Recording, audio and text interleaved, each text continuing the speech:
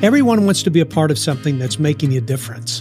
Our residential counseling center is changing the destiny of families and teens on a daily basis. And one might think we're crazy. Other people think we're absolutely nuts. But I tend to think that God is leading us down a path of living with teens that we could have never seen our family doing. For almost 35 years, Heartlight has been a place of help and hope for 65 struggling teens.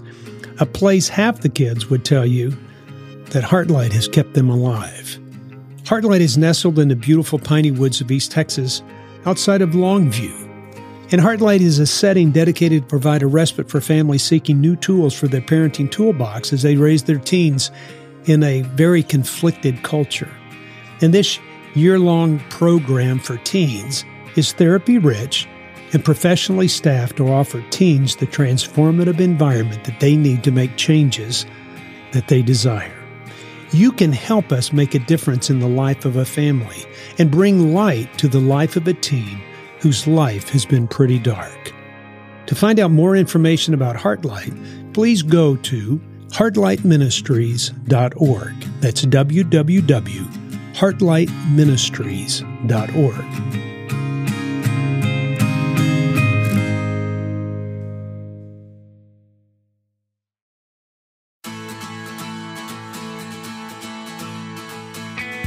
Welcome to Parenting Today's Teens, a daily podcast that provides stories, insights, and wisdom to help you as a parent gain a deeper relationship with your teen.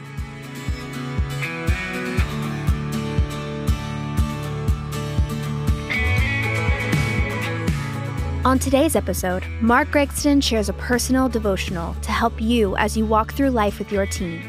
Let's hear what Mark has to say.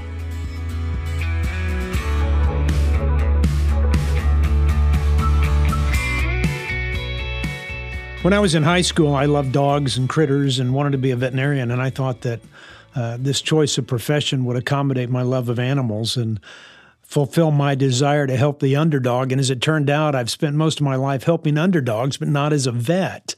You know, that doesn't mean my love for animals has lessened, but I now have the opportunity to do what I wanted to do, helping the underdogs. With helping others, because outside my back door live 60 kids at Heartlight, a residential counseling center that my wife and I founded 30 plus years ago. But in my backyard lives my dog, my cat, 4 llamas, 1 donkey, 24 horses, a host of birds, squirrels, foxes, and coyotes, and deer that find sanctuary and safety in our property. You know, our llamas have always been one of my special projects, and these weird-looking animals, which look like a combination of a goat and camel and sheep, dog, giraffe, and a fur ball, all wrapped into one. They become very dear to me despite the ridicule of many. Our first llamas were named Llama Llama Ding Dong, Osama Bin Llama, Yo Mama Llama, and Tony Llama, after the famous bootmaker. Tony, this dear llama, is the focus of our story. Because it was on a brisk winter morning that I got a call from a lady named Cindy who identified herself as sitting in the car next to the highway out in front of Heartlight. And it runs, the highway runs right next to our property. And so she proceeded to tell me that one of our horses was lying on the ground in the pasture and needed help. And I thanked her for letting me know the situation and assured her that I would get out there as quickly as I could and check it out. But she kept informing me of all the things I was doing wrong in the care of our animals. And I didn't even know who this lady was. You know, she stated that she had noticed that one of our horses had died a month earlier, as if I didn't know, and hadn't been buried for 3 days. And she said she would take better care of our animals, adding that if she hadn't called, then we would not know about this struggling horse. She also said that she's going to call the Society for the Prevention of Cruelty to Animals to report our abuse, and that she should call the sheriff to come take all of our animals because I was doing a terrible job taking care of all of our pets. At that moment, all I wanted to do was get out in the field and find the horse that was in trouble. I felt it really wasn't the time to school me on the care of animals. She didn't realize that morning had been particularly difficult for me, as I was early informed of the death of a young lady who had lived with us. So I drove up to our barn and got a trailer and then headed out to the field to see what was going on. And as I drove up to the animal, I noticed that it really wasn't a horse. It was one of our llamas, Tony Llama. He was thrashing in a puddle of water, banging his head against the ground, crying a wretched scream, having seizures, and struggling to breathe. Not a good sight and hardly a situation with a good prognosis. I thought the best thing to do would be to get him in the barn where I can put him under a heat lamp. So I tried to load him but couldn't lift him on the trailer by myself. I remember thinking, God, my boots are getting all dirty. My jeans are all trashed out. I got a dress shirt on and a jacket. So anyway, I called for help from some of our other staff, and I continued my mud wrestling to get Tony into the trailer. I've got to admit, I was somewhat frustrated and began to become a little bit tearful, as I knew the scenario wasn't going to have a good ending. And as I was waiting for help to arrive and struggling to get this dearly loved animal into the trailer, I looked up and saw the car on the highway. And it was Cindy in her white SUV on the phone, probably reporting me to the llama police. So covered in llama dung and urine and mud and blood and sitting on a trailer, straining to get this animal drug up into the trailer itself, a thought came to me. What I don't need is criticism right now. I don't need the ridicule. But what I do need is help. I didn't need judgment. I needed assistance. I didn't need a lesson. I needed a pair of hands. So as I tugged and pulled and comforted this dying animal, I wish Cindy had gotten out of her comfortable, heated car and helped me. And the emotions of the day were overwhelming. Feeling of loss was already heavy on my heart, and with the heart of the news of this young lady's death, and continued throughout the afternoon with the death of Tony. And between those losses were feelings of helplessness and frustration and anger, and all aimed at Cindy for her insensitivity and her arrogant and indignant approach to my day's pasture experience. And I thought, she can't even tell the difference between a horse and a llama. And she felt like it was her role to chastise me. And that sting of criticism infuriated me. And for months, I prayed for the opportunity to confront Cindy. Now, before you get frustrated at Cindy as I was, let me use this story to emphasize some points, as it's a perfect example of parents today who strive to hold their kids to a higher standard and help them develop character and integrity in their life. And venomous intentions that collectively take a toll on a child's emotional perceptions. Your kids are not listening to only you anymore. They're now hearing a negative noise against a backdrop of a not-so-distant roar of a looming storm and know that the end of innocence is approaching. Teens, lightning is striking closer and the claps of thunder draw your child's attention to the changing wind, reminding your teen of this impending change of season. They don't know how to push away the dark clouds entering their sunny tween life, and so in an effort to protect themselves, they begin to close off entry points into their heart. The welcome mat to the door of your child's heart has now been removed and replaced with a hanging sign that shouts, "Leave me alone." It's difficult. It's difficult. Not only difficult, it's hard. This change for kids, and it's even tougher change for parents because of their once effective means of communication is now backfiring on them. For parents, understanding your child's changing world becomes crucial, and the timing of your message of help is critical. Without these two components, chances are that your child might just interpret your message as one of judgment that moves them away from you rather than an understanding of your intent to offer help at a time that she needs you the most. So if you don't change your parenting style to accommodate the changing atmosphere of your child's life, your teen might begin to hear your message of encouragement and hope as a negative judgment and a reminder of her inadequacies, inabilities, her failures, and her incompetence. And sometimes your attempts to help might position you as one who causes more pressure than capable of relieving the weight and stress faced by the challenges of these kids growing up. And just like my response to Cindy and the judgment I felt in her attempt to help me, your child may want nothing to do with you when in actuality she needs you the most. And so I see this parenting style backfire in two specific areas of a child's life. And the first one is where parents hold their kids to standards and principles and values and certain morals that were taught during pre-adolescence in a relational setting where parents were the primary source of influence. And in this setting, parents constantly remind their child to act, talk, and think in a certain way. These reminders come in a form of repetition, of constancy, and taking advantage of every moment to teach kids every lesson of life.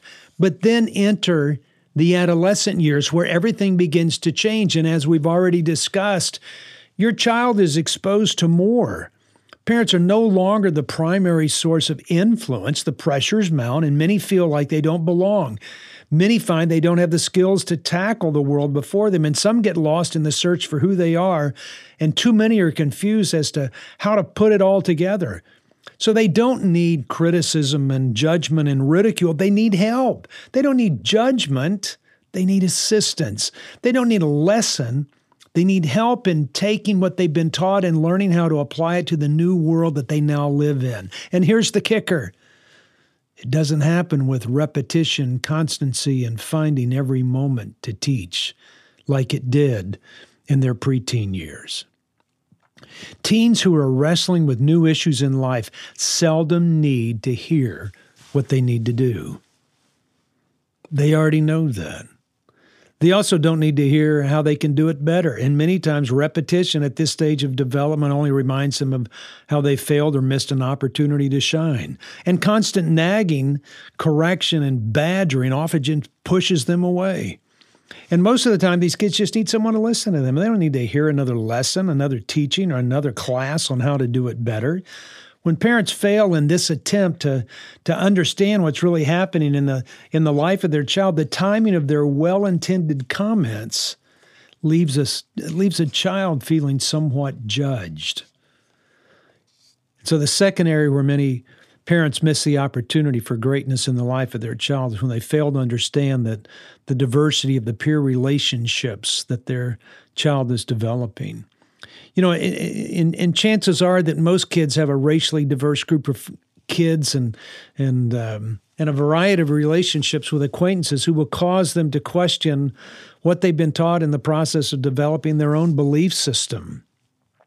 Kids are exposed to other religious and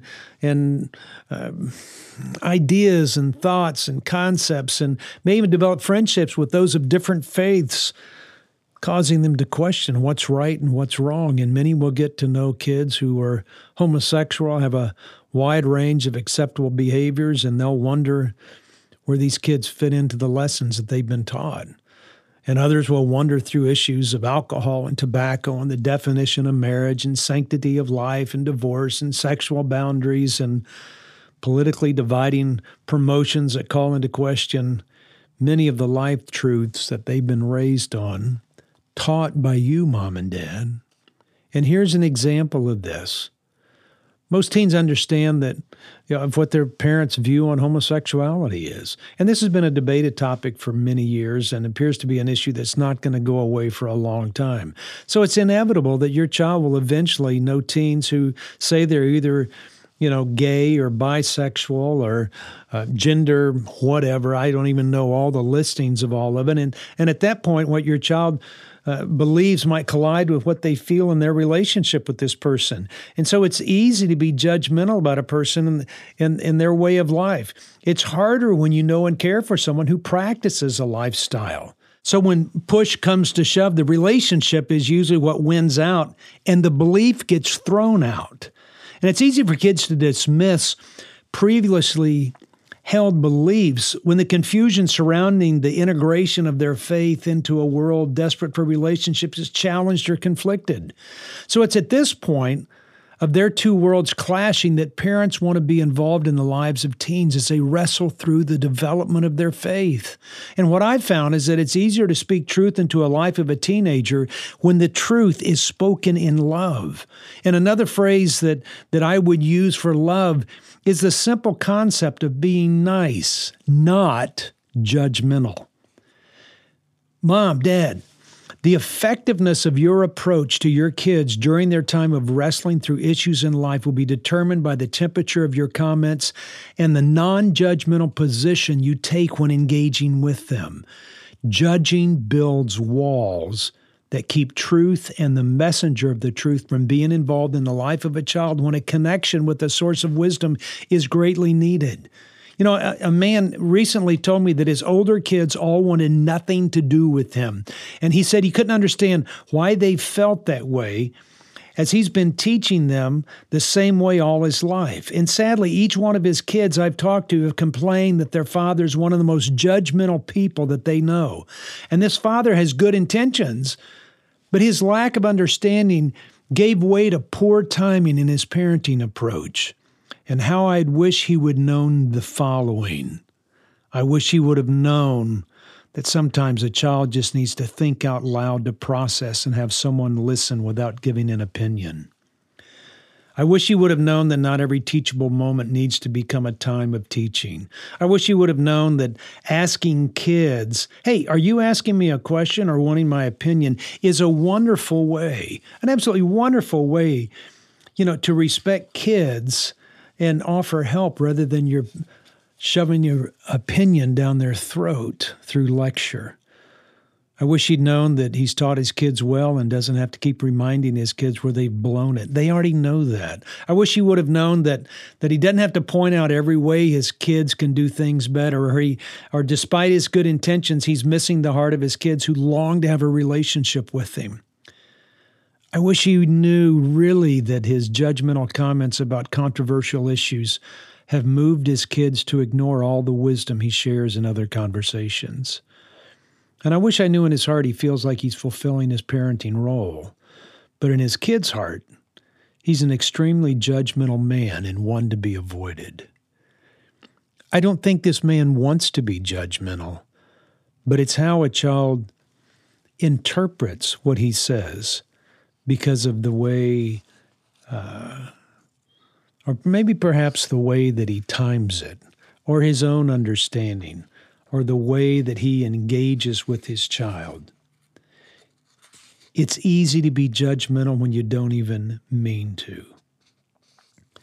I believe that this man's intentions were good. I believe his timing was off. And I believe he doesn't really have an understanding of what's going on in the life of his kids. Truth with judgment pushes kids away, but truth with relationship draws them to you. Hey, text your kids right now. Ask them this question. Do you think I'm a judgmental parent? Do that and you'll have an interesting conversation tonight around the dinner table. Hey, your questions that you guys ask all the time are absolutely wonderful, and I ask them or I answer them on another day. And I hope that you'll send those in to us and give us the opportunity to answer some of the harder questions that you might have, after you listen to devotions or our other podcast or anything. And you can go to our newsletter, which can be found at parentingtodaysteens.org. Sign up, and you'll have the opportunity to ask me questions, and I spend a lot of time answering those questions. Hey, here's another thing. Sign up for our app. It's Parenting Today's Teens, brand new app. Gives you a ton of resources, and I think you'll enjoy the opportunities that you'll find there to learn and to embrace how to engage differently with your child so that you can have a better relationship with them. Hey, have a great day.